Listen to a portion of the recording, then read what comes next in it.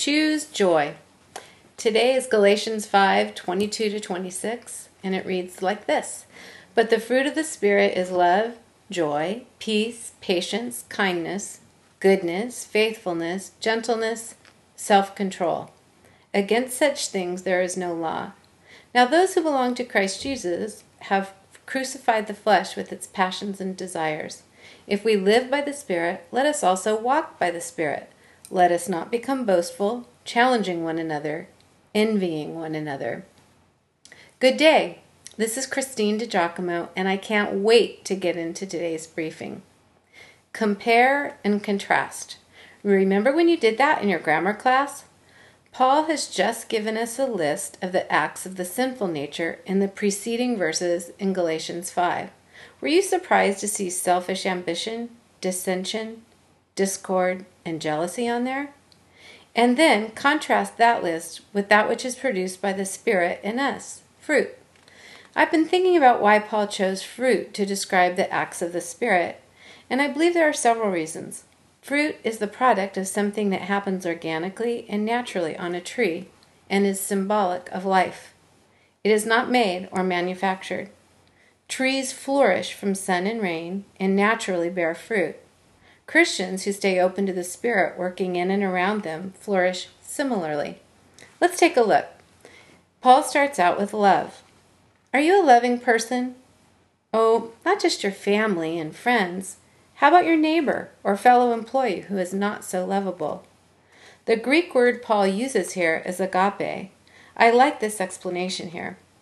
It means that no matter what a man may do to us by way of insult or injury or humiliation, we will never seek anything else but his highest good. It is therefore a feeling of the mind as much as of the heart. It concerns the will as much as the emotions. It describes the deliberate effort which we can only make with the help of God, never to seek anything but the best, even for those who seek the worst of us. A quote by William Barclay. Moving on, let's look at joy. Let's explore this enchanting subject, shall we? Joy is at the heart of God Himself and is a part of God's plan for human beings. That said, I think the subject defies a specific definition, though I love this. It has been said joy is a choice. It is a matter of attitude that stems from one's confidence in God, that He is at work, that He is in full control, that He is in the midst of whatever has happened, is happening, and will happen. That by Chuck Swindoll. My observations on joy. First, it's not about personality or temperament. I've heard people say, oh, come on, that's easy for you. It's just your personality. You're just bubbly. No, that's not joy. Another observation, joy must be experienced in the moment. It can't be saved up, can't be held for tomorrow. The psalmist said, this is the day the Lord has made. I will rejoice and be glad in it. Psalm 118, verse 24. Sarah Von Brothnack made the following comment. Learning to live in the present moment is part of the path of joy. One more time. Learning to live in the present moment is part of the path of joy.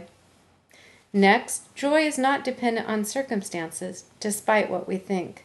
Consider with me these scriptures. The joy of the Lord is my strength, said Nehemiah. Jesus Himself said, I have told you this so that my joy will be in you and that your joy may be complete. That out of John 15. What did He tell them?